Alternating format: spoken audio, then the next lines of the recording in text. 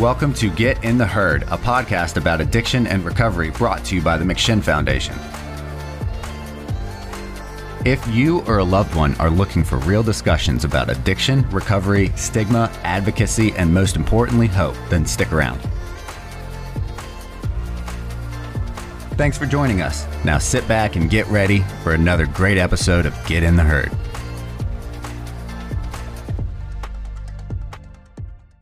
Good evening, ladies and gentlemen, and welcome to Get in the Herd After Hours. After Hours. I'm your host, Alex Bond. Get in the Herd is a recovery podcast brought to you by the McShin Foundation. I'm your host. I am a person in long-term recovery from a substance use disorder, which means that I have not put a mood or mind-altering substance in my body since September 23rd, 2019. Just a bit about me. Hello, Randy, watching out there. And I've got some wonderful guests on with me today. Why don't you introduce yourself, Joanna? My name is Joanna Vance, and I'm a person in long-term recovery from substance use disorder. And I am a state organizer here in West Virginia and working on being a national organizer when it comes to substance use disorder. And I love being here on the podcast and all the people that come on it. Wonderful. Happy to have you on again. So Joanna, not your first time on the show. Always wonderful to have you here. We've got two people who are new to the podcast. New friends is what we like to call them. New friends of the pod. Kay, why don't you introduce yourself? Hi, my name is Shakesha. I know my first name is complicated. Shakesha, great to meet you. Yep, you said it perfectly. Shakesha, everyone calls me Kay Ellis. I am a woman in long-term recovery from opioid use disorder, which is substance use disorder. I have been clean for 10 years this past August the 8th, 2010. Recovery rocks. We're recovery rock stars. And I am happy to be here, and I am a state lead, as Joanna is for West Virginia. I am for New Jersey for Recovery Advocacy Project. So we are really rocking recovery. We love the squad from Recovery Advocacy Project. Definitely happy to have you on. Do you prefer Kay or Shakesha? Kay will be great. Kay, wonderful. And hopefully I don't mess this one up. Ramaya, is that correct? Yes, that is correct. Wonderful. Why don't you introduce yourself, my friend? Okay, my name is Ramaya Whiteside. I represent Expo, which is a nonprofit organization in Wisconsin. Expo Milwaukee, that's where my home chapter is. And Ex-Incarcerated People Organizing is just what it says, directly impacted person. I'm have the trifecta. So I've got substance abuse, I've got mental illness, and then I've got incarceration in my background. So what I do as an organizer is bring those challenges to the forefront, and our returning citizens, we help them get the resources and support and treatment they need so they can live a happy, sober and successful life while they transition. So that's me. That's awesome. We're very happy to have you on. As Mike said, this is indeed a star-studded cast from all over the nation. It's really cool how we can do something like this remotely and have a nice, diverse dialogue. It's just really happy to have you all on. Thank you. So I did want to kind of start with Ramaya, something that is close to home to me, even though, I may not have been incarcerated as long as certain other people, but I think that reentry is a very important tool and process that a lot of people, I think, need more services and resources to help with, ex-incarcerated individuals. Can you kind of give me just like a quick overview of exactly how y'all help those that have been incarcerated? Well, first and foremost, we use a combination of different methods. So there's no one cookie cutter approach. But one thing that's been very effective for me personally is the mentoring, peer-to-peer mentoring, which and for me personally, it entailed me getting to know somebody, my mentor, prior to me coming home. So this was years before I came home. And we recommend building those longer term relationships. preferably with someone who knows what your struggles are going to be. So our returning citizens, there's no one within our ranks who hasn't done or seen something that they've experienced as they come home. So we can have those conversations about addictions. We can have those conversations about mental health challenges. We can have those conversations about, custody situations, child support situations. So the gist of what we do as directly impacted people, having gone through the system, we put it all out there and we share our experiences and our stories, and we share our successes. So, for instance, if I get a call, somebody struggling with housing, or even, they've got to make a choice between spending their last money on a bump or making a call and saying, hey, what can you do for me? Or will you just listen? I'm going to answer the phone. So we don't force anybody's hand, but we let our returning citizens, hey, we're going to support you if you're pro-social and investing in yourself, and we want to let you know that we got love for you, and that's how we show that we have love for ourselves. So it's a hands-on approach. So I'm not gonna preach to you or judge you because you struggle. We've had people that have gone through some issues, maybe they've had some challenges. They know our lines are always open. So if you need help picking yourself back up, we're gonna be there. So that's our approach. It's no, like I said, no cookie cutter approach. We meet you where you're at, and then we go from there. Glasses. No, that's really cool. I was curious, Joanna or Kay, either one of y'all, how do y'all approach kind of having those difficult conversations, kind of like what Ramaya was expressing? Because it's not easy, especially like in early recovery. I had a hard time, being vulnerable and being open. Do y'all have a certain technique or tactic that kind of helps people get out of their shell? Or I think, as you were mentioning, a hands-on approach is very helpful. Is there any other tactics in having those difficult conversations? You know what? Yes. So I just want to say that, after being in recovery for the time I had been, immediately after going through the pink cloud moment, we all know what that is, right? The pink cloud moment, when you get off the opioids or your drug of choice and you're happy as hell and you're just like, I'm going to rule the world. And then everything starts to settle in. And then you start to realize that you have to make these decisions and choices without the drug. So that's a big challenge. But for me, biggest part of my recovery is, and I have an active family member today, as I speak, that is going through bipolar, schizophrenia, incarceration, and substance use disorder. And I'm fighting for this person's life right now. I'm the person's power of attorney. So I just know that part of my recovery was reaching out to people and getting on their level, because I used to be a model at the time that I was suffering with addiction. So I was a woman that looked like $1,000, but I was taking 1,000 pills. So I realized that I have to meet people where they are, and regardless of how I look, I learned how to talk to people in hood terms, because I'm from the Black community. I'm a Black woman. I'm a woman of color. So in all the communities that are struggling with substance use disorder, they don't want somebody to be looking at them like, you're lucky shopping at Bloomingdale's and I'm fighting for my life. They want someone that's going to be like, yo, check this out. This is a situation. If you take a drug off the street that's laced with fentanyl, you're going to die if someone doesn't have Narcan on hand to revive you. So I just know that from my own personal experiences, that when you talk to people on their level and you let them know that we are the same people, I just cleaned up a little bit. You know what I mean? I'm a person with substance use disorder, and I'm a person that wasn't on Skid Row, but I was damn near. Mm-hmm.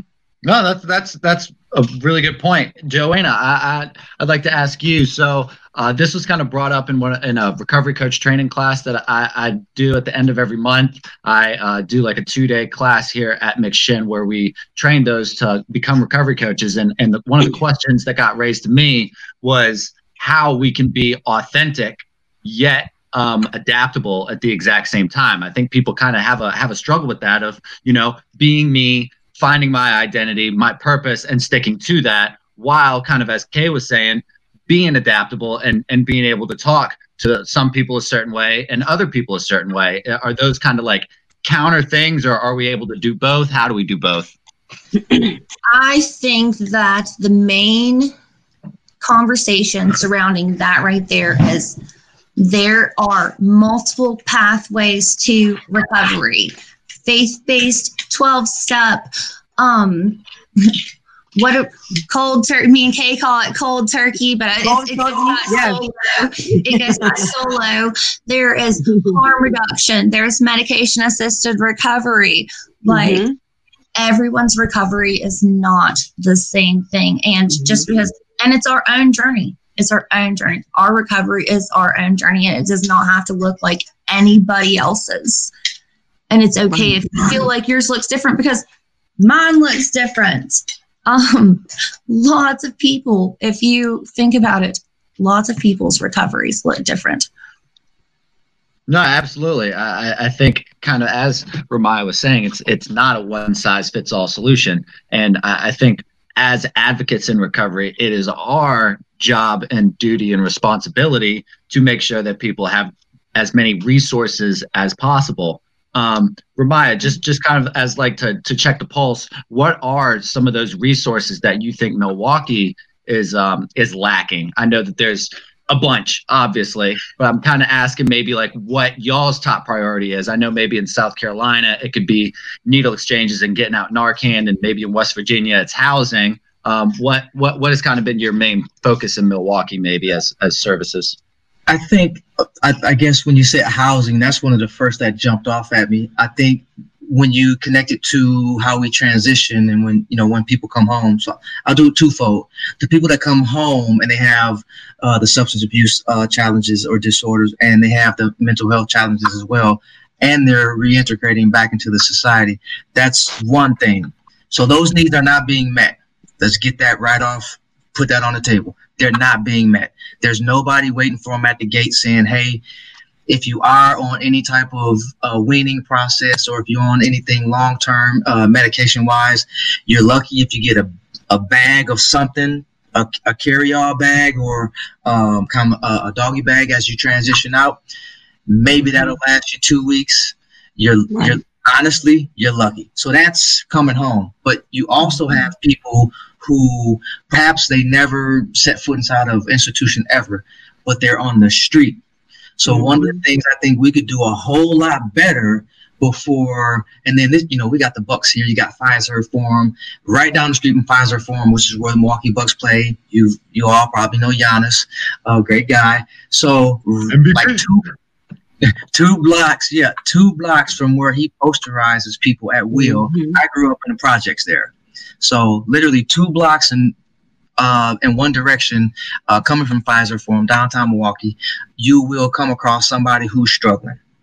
They're either homeless and have addiction issues or mental health challenges, or they got the trifecta as well. So what we could do better is address the mental health challenges and address, so it's not so like, I don't have to feel like an alien if I go to an emergency room or to a clinic or somewhere and just reach out for help. People will more than likely have you arrested before they ask you if I can help you. So that's an issue. So coming home, people don't feel, or our returning citizens, they don't feel welcomed, and they don't feel like they belong. That's an issue. That can be an overwhelming thing when sometimes wherever we are on our road in recovery, we'll use any excuse.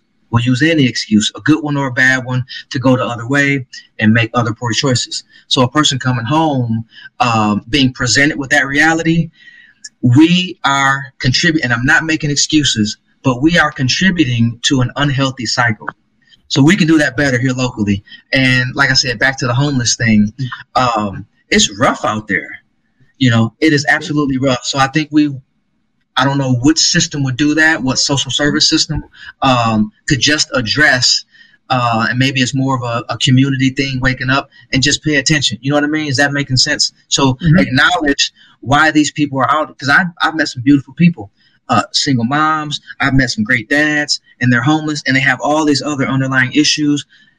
And what it looks like to them is nobody cares.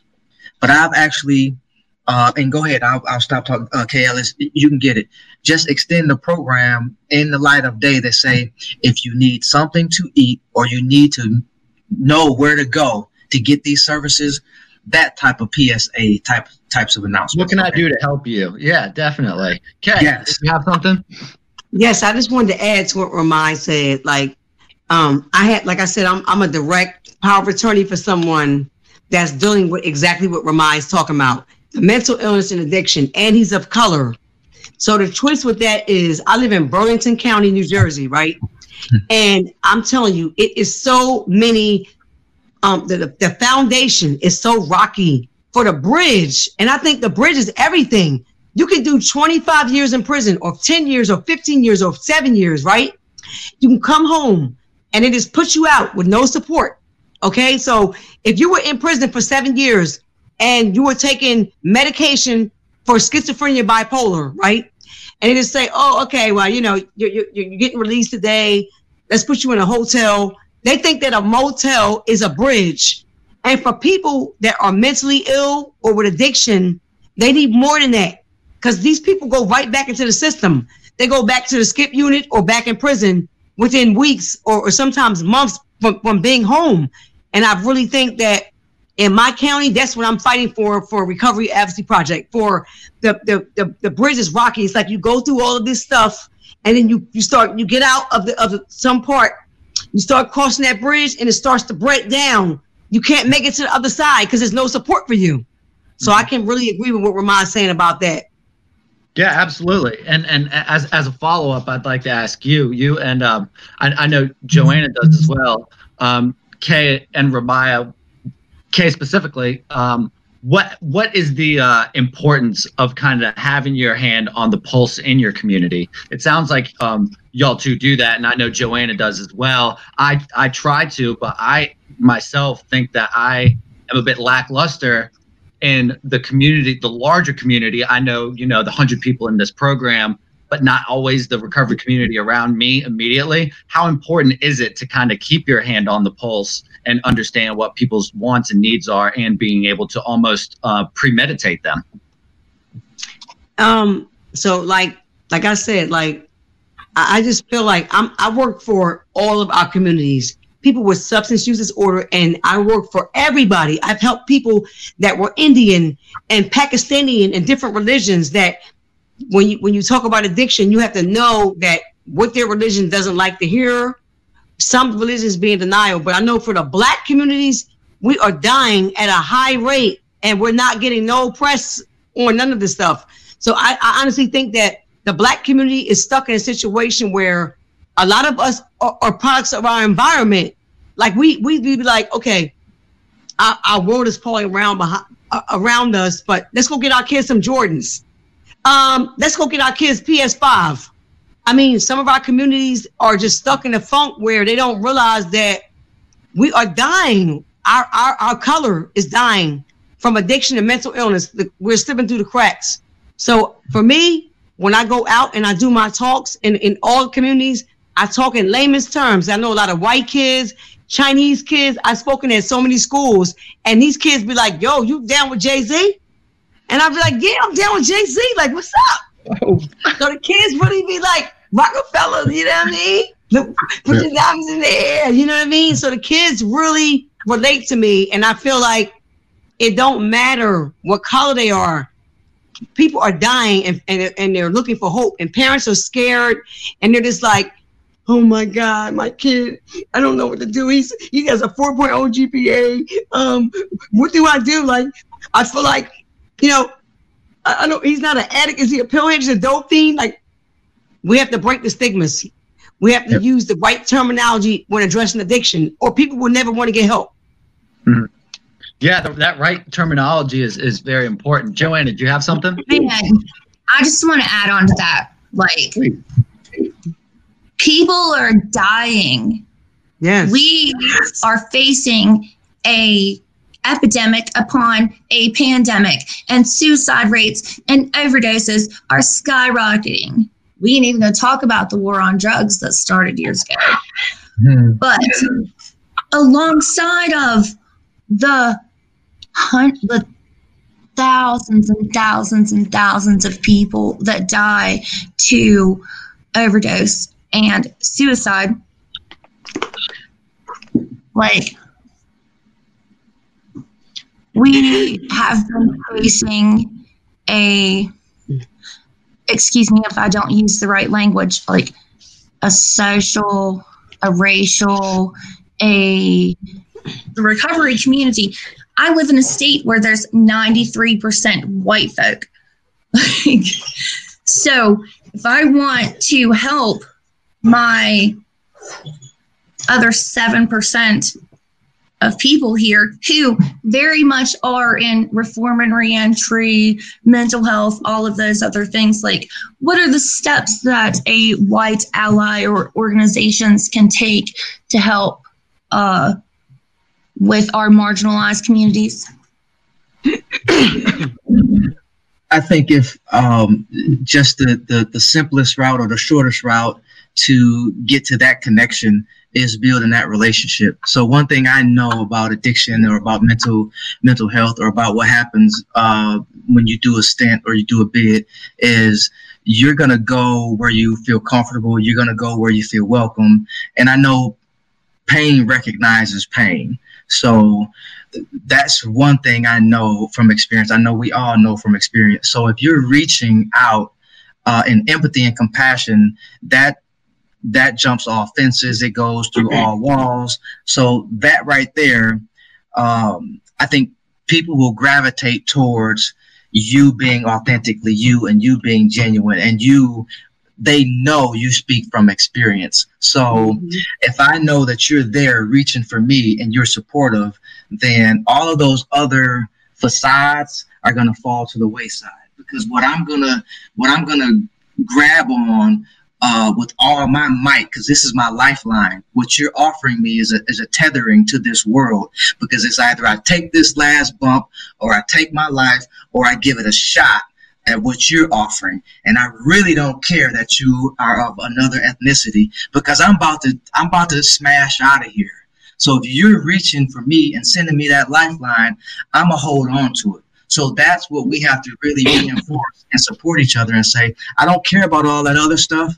You know, the political pundits and the opportunists, they can do all that. They get paid a lot of money to do that. What I care about is helping you live to get to another day. Let everybody else who get paid to keep us apart or keep us separated, that's not my focus right now. So if I can get you from today to tomorrow, that's a success. We'll worry about tomorrow when we get there. So that's your extension. That's your bridge across all these different labels of divisiveness that keeps us apart. It is not wrong or illegal or constitutionally invalid for me to have compassion for another ethnic group, period. Great.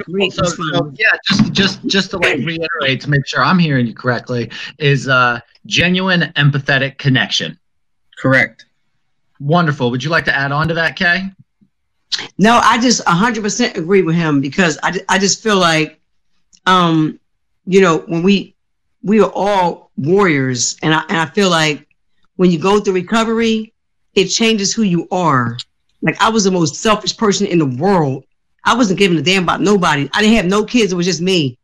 But now, as I look back, I'm like, my compassion came back. And I feel like that is what matters, to be able to reach out to someone and be like, hey, look, I walked in your shoes, period. And I went through what you went through. I know what a withdrawal feels like. I know what it feels like to be falling asleep for 15 minutes and thinking that you slept all night. That's hell on high waters.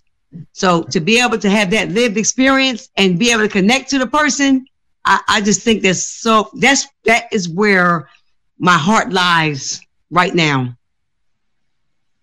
Period.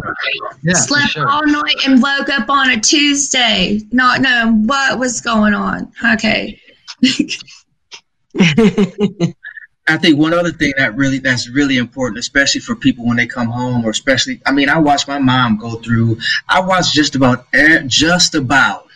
every woman within my matriarchal system within my family struggle with either mental health challenges or addictions. So, and I'll just speak from personal experience with my mom, and she taught me early on. I used to watch her get high, and I really didn't understand the significance of it or whatever, but I did later on in life. But sometimes you get so lonely or so rejected, so abandoned. The world can really beat you down.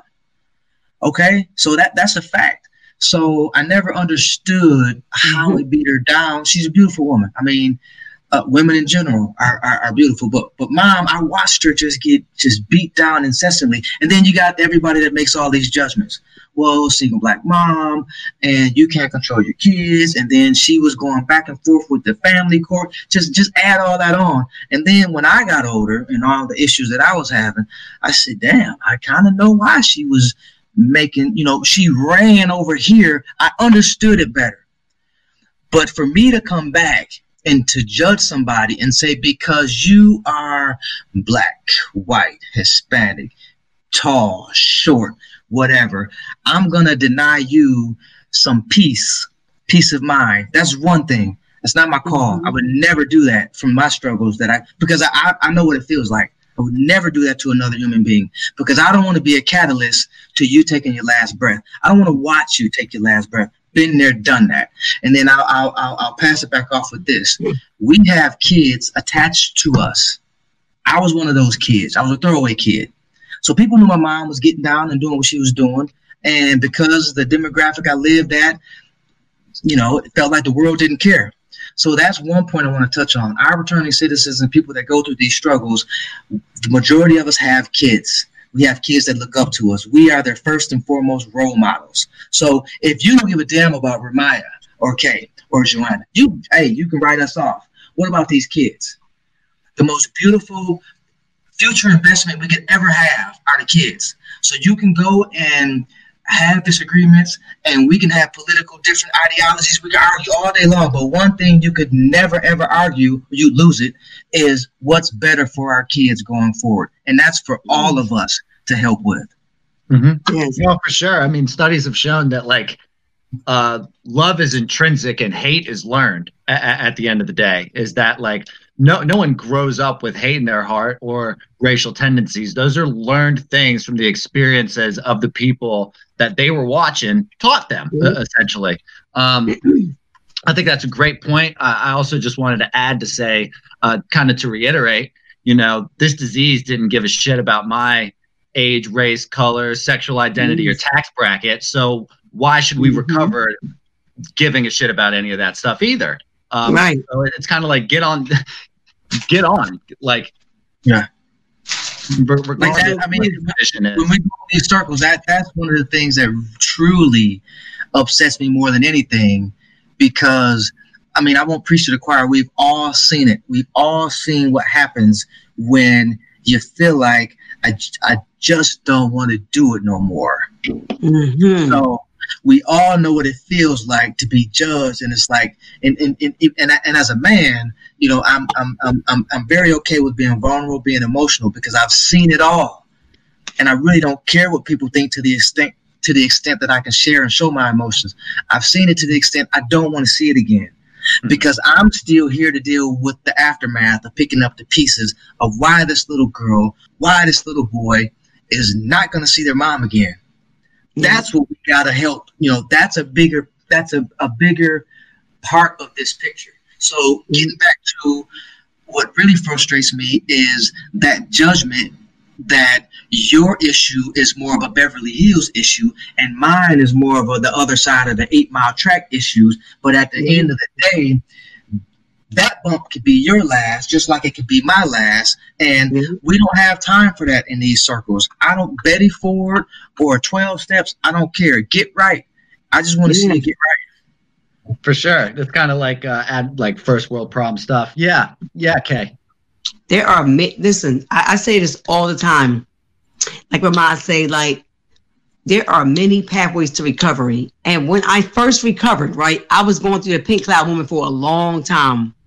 And so I felt like I was on top of the world until stuff started really settling with me. And I realized that I had to go through all this stuff without waking up, eating a bowl of oatmeal and popping 6 pills.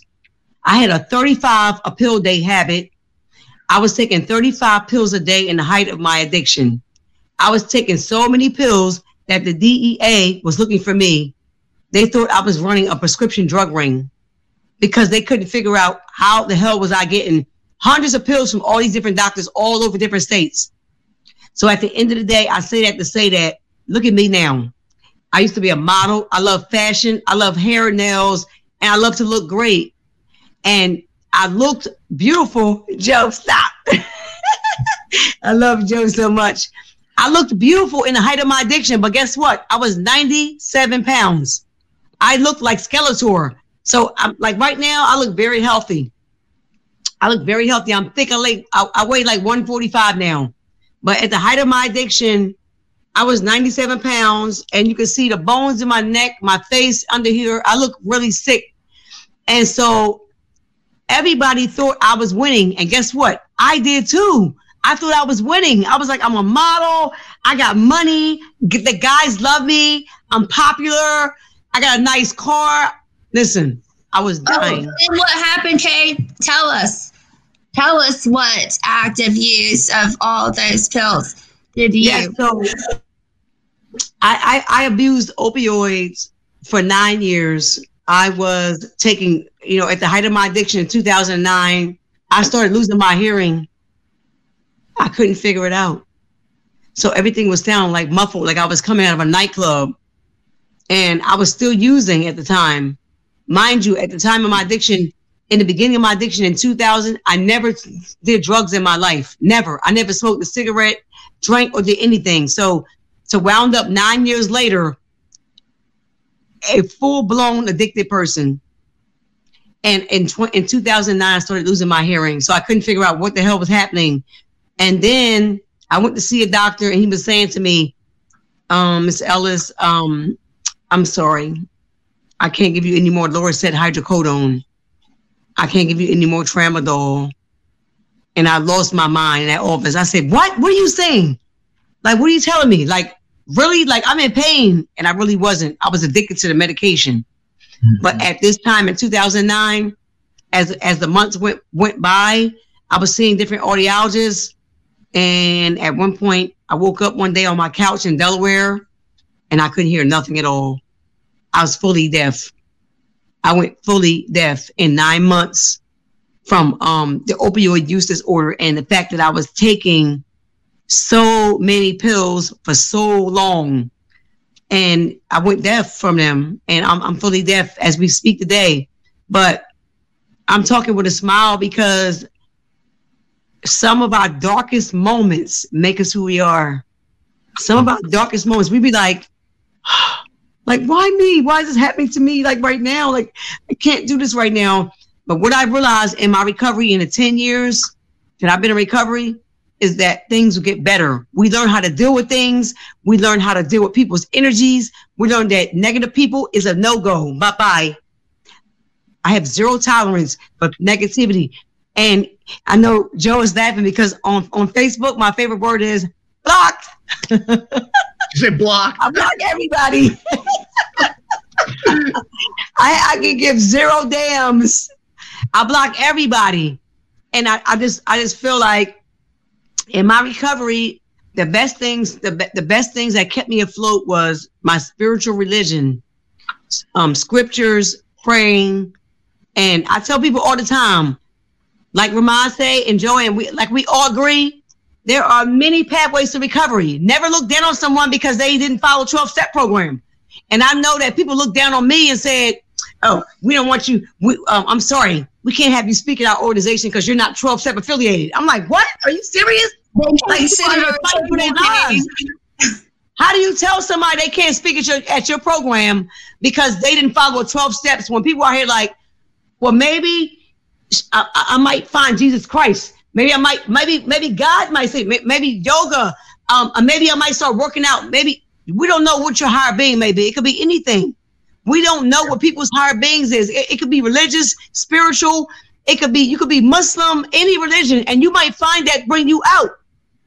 You know what I mean? You might find medicated. You might be Suboxone. You might use methadone. But I look at that and say, if you are alive, and like Ramon said, something powerful. Guess what? Somebody told me this tonight. Something that you said in the exact words. Worry about that moment in time. at that moment. Don't worry about tomorrow. If this person's alive now and he has a situation that's making it better for him, that's all that matters at that moment. That's so important. We'll worry about tomorrow. Let's just get through right now. Yep. Absolutely. That's important. I'm a big advocate of that. So I wanted to ask, y'all two have brought up your past and support of helping those with co-occurring disorders, so mental health illness as well as substance use disorder.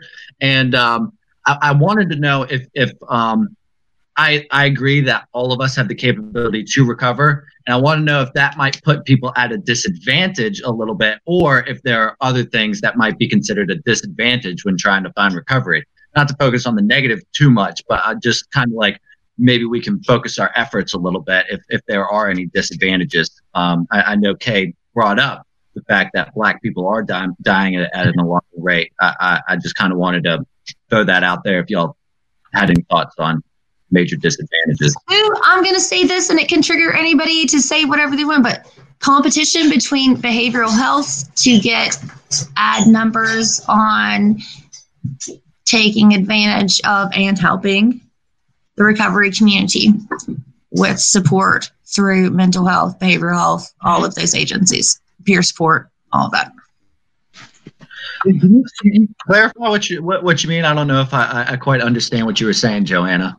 Or maybe someone else can clarify. I think it was maybe cutting in and out. Okay, so different behavioral health organizations across the state compete for, intakes or recovery numbers, all of that. And then kind of, I was in a peer focus study today and with a couple other people from different states, so this is great. And they were talking about how, and we all agreed that within the state that peers are put in for peer support, and then those people are basically like put against each other because they all work for different organizations. Like, am I making sense at all? Yeah. Sure. Well, I think I understand now that you can kind of pit people with different behavioral healths and mental healths against each other. Not like we in the recovery community want to do that, but when it comes down to us being people in recovery working jobs for a behavioral health organization and the difference of us doing it, then it kind of puts us against each other. Maybe a competitive interest. Competition. Sure. Yeah. I mean, I can say on behalf of, I don't want to like represent McShin, but I know that this place is definitely going to help people with a substance use disorder the way that it is designed more than it is people with a mental health illness.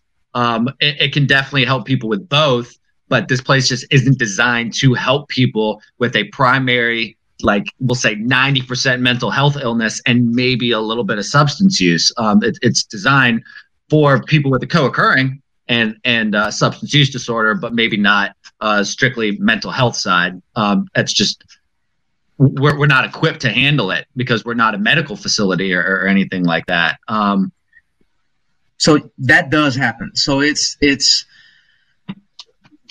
from going through even on the inside and on the outside. So when you come back, like this has a whole lot of other strings attached to it, but they look at, people make decisions, insurance companies make decisions, these big corporations make decisions on basically what can we get the biggest bang for our buck, who we're going to help, how much funding can we get from the government if we follow this track. So with that type of competition going on, we learn within our survival skills where to get our needs met. A lot of us do. So a lot of times I think it's not as glamorous to be an addict or to have substance abuse disorder. It's not glamorous, but I can fly up under the radar and get certain treatments or go through certain pathways for mental health challenges. But here's the crux of that.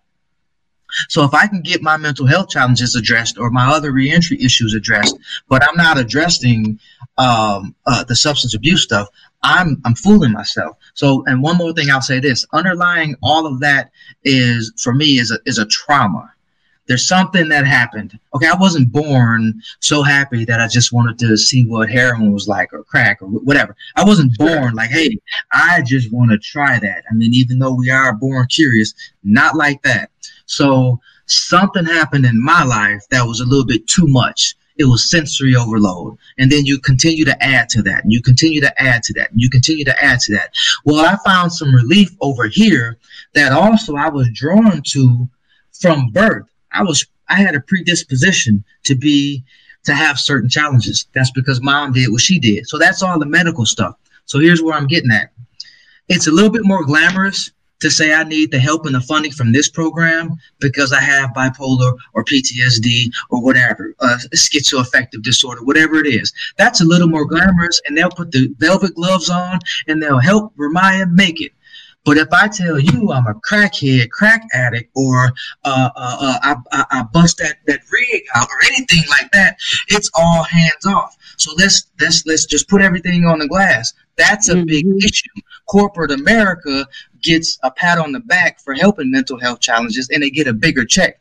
Now, hopefully, we're transitioning to addiction has an ugly side. And it's America's dirty little secret. So the truth to the war on drugs is what we're doing right now. We're cleaning it up. So that's not very glamorous for corporate America to say, because they want us to do this. It's a choice. That's why it's not glamorous. Okay, so I don't want to put words in your mouth. I just want to make sure that I'm being clear. Honestly, because you're educating me. At the same time, I know that's why I ask most of these questions, because I personally want to know. So you can actually, what I'm hearing you say is that it could be an advantage to have a mental health illness when it comes to finding treatment. Okay. Absolutely. Okay. I want to add this on. Or also, people were too young to not know that they were self-medicating for any other issues when they started using drugs. So after they find recovery, they are just now realizing anything that comes around mental health, disorders, everything, and realizing, oh man, I got to do this from here in my recovery. Okay. For sure. I definitely know some people who have said, upon entering recovery, that they now know that they have been self-medicating their undiagnosed ADD, or even from the training that I have done, know that people have been diagnosed ADD for trauma, because usually a lot of the symptoms that show up for attention deficit disorder are actually for trauma. So we're giving these kids Ritalin and treating them like they have ADD instead of talking to them and getting therapy for them for their trauma. Is that checked out, Kay? Yep. I worked in the mental health field for 20 years. And even when I was in active addiction, I was working for DIFAS, which is like Children's Services over here in Pennsylvania, New Jersey, DIFAS and DHS. So I had DIFAS and DHS cases. I wasn't working directly through the state, but I had a lot of cases with kids that were taking Ritalin. And it was just like, okay, some of these kids had traumatizing backgrounds, and they were already had a predisposition and didn't know. So I'm wondering how these kids are doing now that, we're grown. But what you guys are saying is so true. Like, it's so many hooks and curves and things like that. And Mike Todd is on here, and I love him so much. Love Todd! I love Mike Todd so much. He's like my family. I so love him. And Randy Anderson is another mentor of ours from Recovery Advocacy Project. We love them.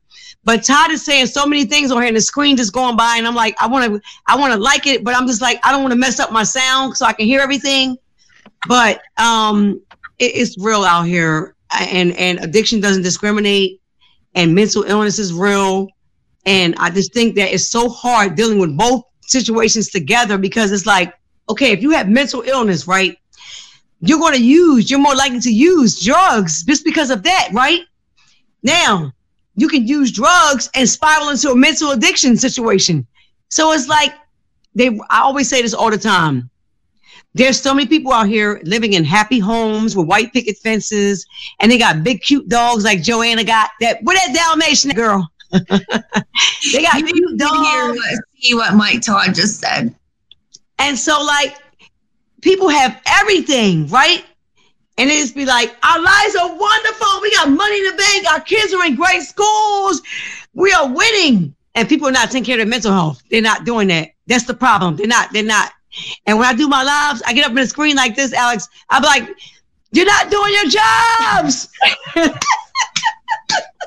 Get back to work. Yes, get back to work. Get back to work. Like, people are not realizing that mental illness and addiction runs together. You can have either or, and you can never have neither or, and you can be affected by both of them. You know what I mean? So we just have to really understand that I'm a woman that never had mental illness, right? But with all of the COVID, I've been in quarantine for a year. I can spiral into a dark place because of that, because of me not taking care of my mental health and all the stuff I'm carrying all these other people's burdens. Yeah. So we just have to look at all of that stuff and the fact that sometimes people look at mental illness like, okay, we'll help him. We're more likely to help somebody with mental illness. But if you on crack or they calling you a dope fiend, you're less likely. They're looking at you like, okay, so what do we treat first? You treat what's the crisis? What is first? Did the person overdose? So what do you treat first with the co-occurring and disorder? Mm-hmm. You treat what's in crisis at that moment first, and then you deal with the other stuff. If the person overdose, you got to take them and put them in detox and figure out what's going on with that situation. If a person have a mental breakdown, you got to handle that first. Mm-hmm. And people don't understand that, Joe, right? No, I'm about to break it down for just like 30 seconds real quick. I've never even shared this on my Facebook or openly. So this is like a Mixed Gen exclusive. In my Coach the Coach, I shared this, but okay, so not only am I a person in recovery from substance use disorder, but I am a person in recovery that has survived a suicide attempt in my recovery. Did I want to use drugs? No. Did I use drugs? No. Did I want to die? Yes. Did I act on those?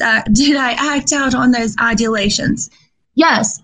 Thank God I lived, and thank God I was smart enough to reach out to somebody and get help and a doctor to talk to people and tell people in my community. That's why I can talk about this live, even though it's on Facebook. Hey, everybody.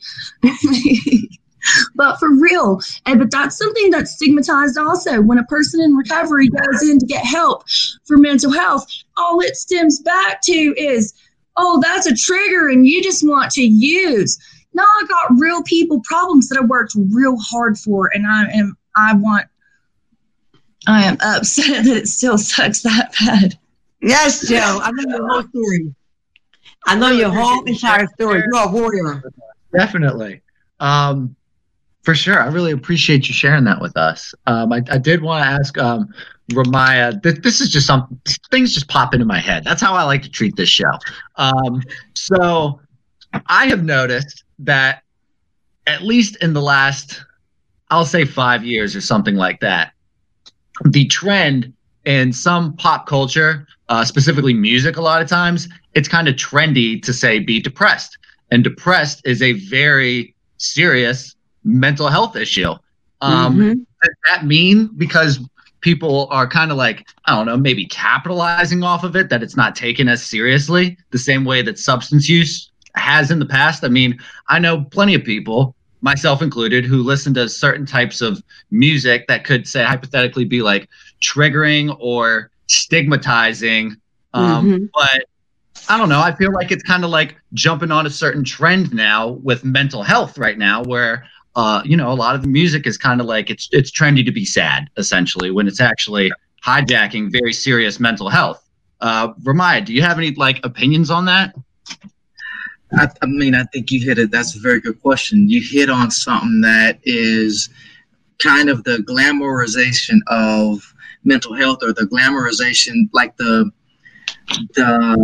selling out of real people problems. Okay. Sure. So now they take what we've historically had to do, from surviving some serious issues like trauma, like going to theater or going to different war zones or living in a war zone, or some of those life challenges that, you know, we watched our loved ones go through. They've taken all of that real life stuff out and then inserted for the glamorization of it, how I think, like you said, they make songs about it. It's a part of pop culture where different breakup songs or different scenarios where people look at that with like blinders on. You know what I mean? So to sell, to get upwards in the charts or to sell a certain product, they'll sell depression. But they won't call it depression. They won't call it clinical depression. They won't give you the backdrop or the ingredients, which is some people don't recover from that. You know what I mean? Mm-hmm. They always give you a condensed version of how it's cool to feel this way, but somehow through my own force and will, I made it, and now look at me on cloud nine. So let me explain what that means. So if you can't do that, that means there's something wrong with you. You see. So the people sometimes we look up to in the hip hop culture, the other scenarios, who say, well, that was just a phase or something I controlled to go in and go out. So I'm down and I'm blue, and it's like, whatever. When I'm blue, my mind is working and I can conceptualize all these things, and it's wonderful.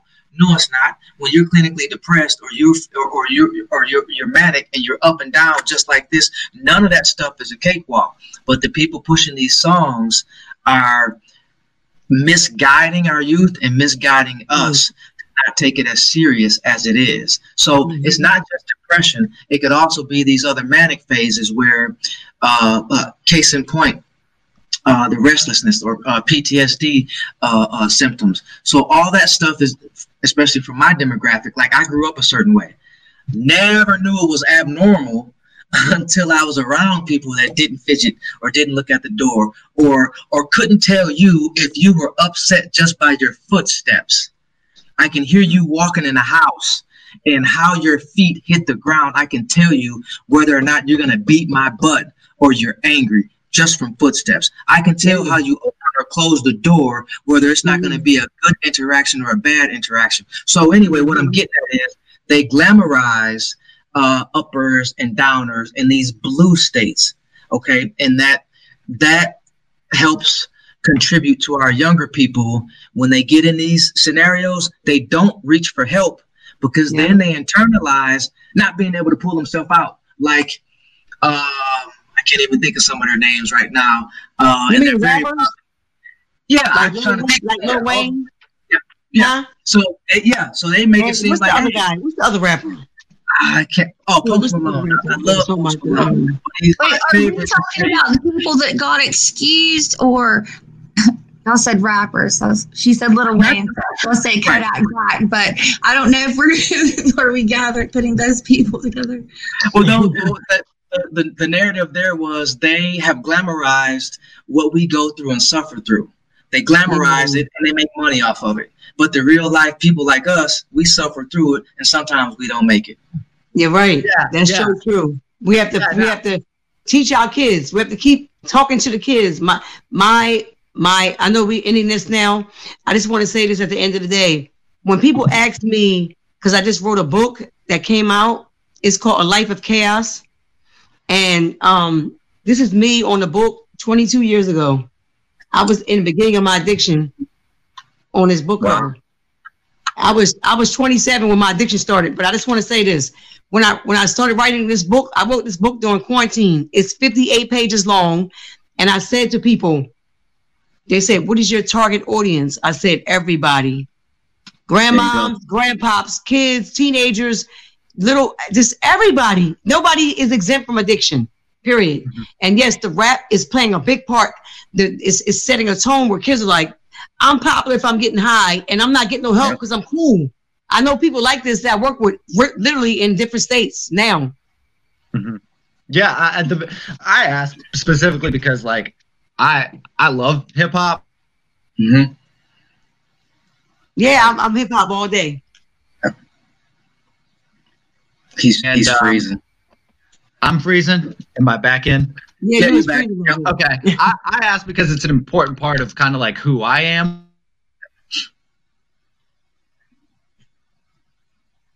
He's still freezing. Yep, a little bit. I can kind of follow his narrative though, because I love it too. Don't get me wrong.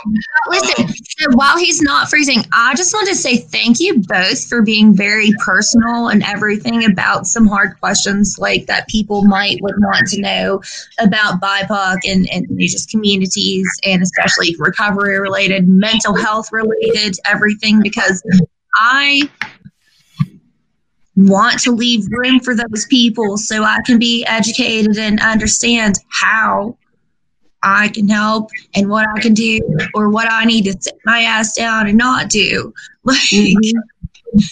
And I think that it's very important that there's a lot of white allies. I've been on TikTok I've got a good algorithm on TikTok, but there's a ton of white allies, and it's important that they are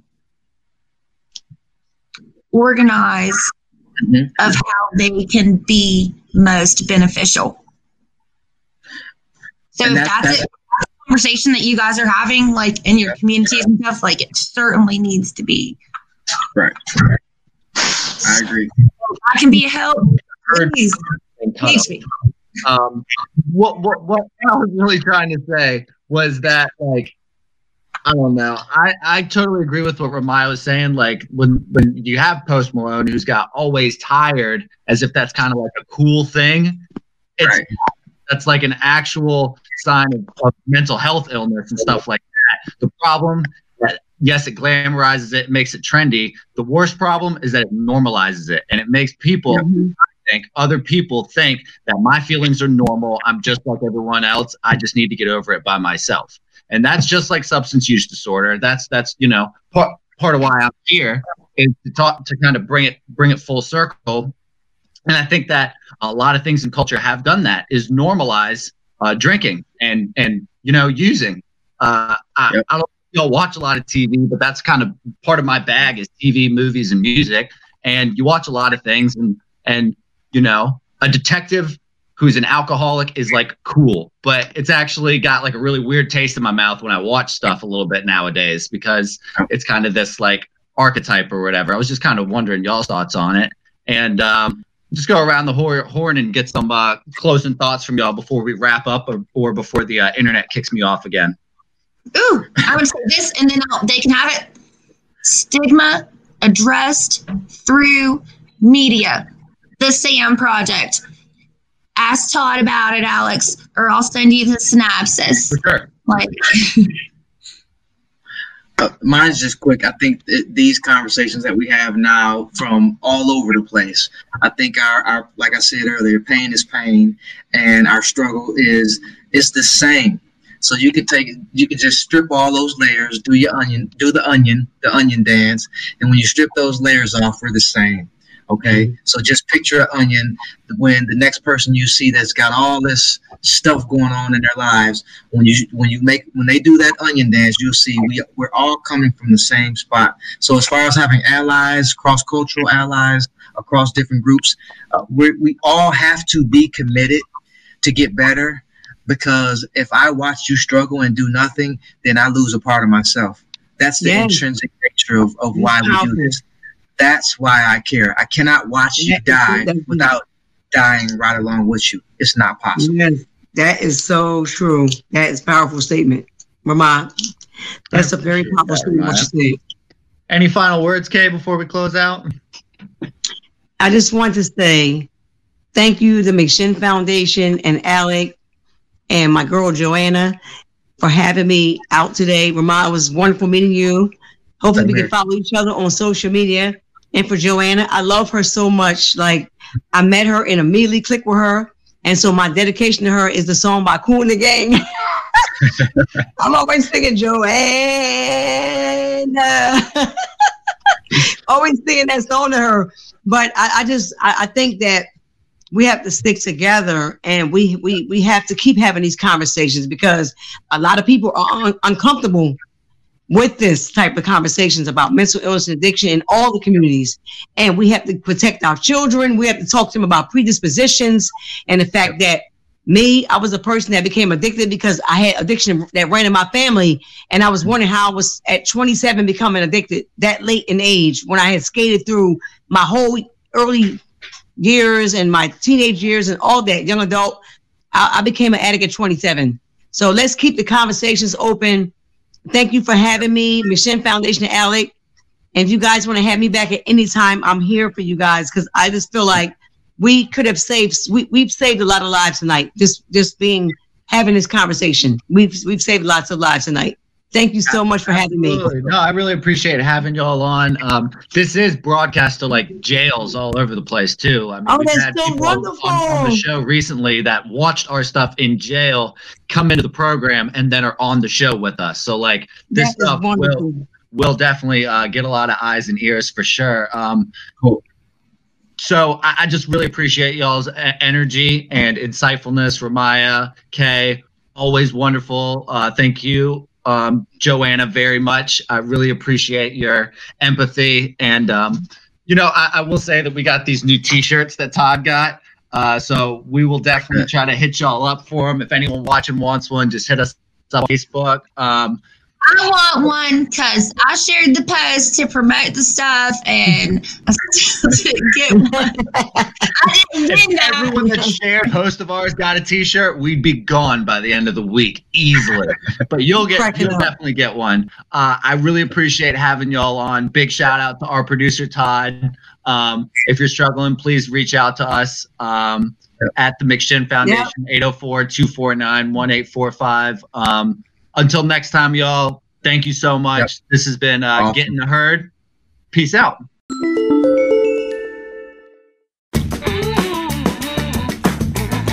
Hi, everyone. I'm Honesty Liller. I am the CEO of the McShin Foundation and a woman in long-term recovery. Since May 27, 2007, I have not used drugs or alcohol. Woo woo! Thank you so much to the Richmond Times-Dispatch and all of our voters for Get in the Herd podcast. Those podcasts are amazing. Not only has it helped thousands upon thousands of people in their recovery, as well as family members, but it has helped me in my personal recovery. I get to listen to them now in my car through Spotify and iHeartRadio.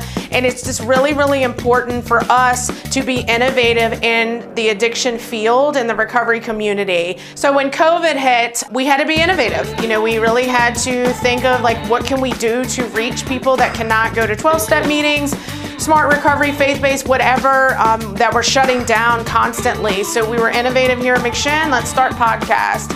So with Todd, John, Alex, and some other staff, we all just kind of jumped in who can do what. And with Todd's lead and John's lead, the podcasts have been amazing and we're still doing them today. So I want to thank you for all of your votes and all of your energy and all of your support of our mission of healing families and saving lives. Thanks.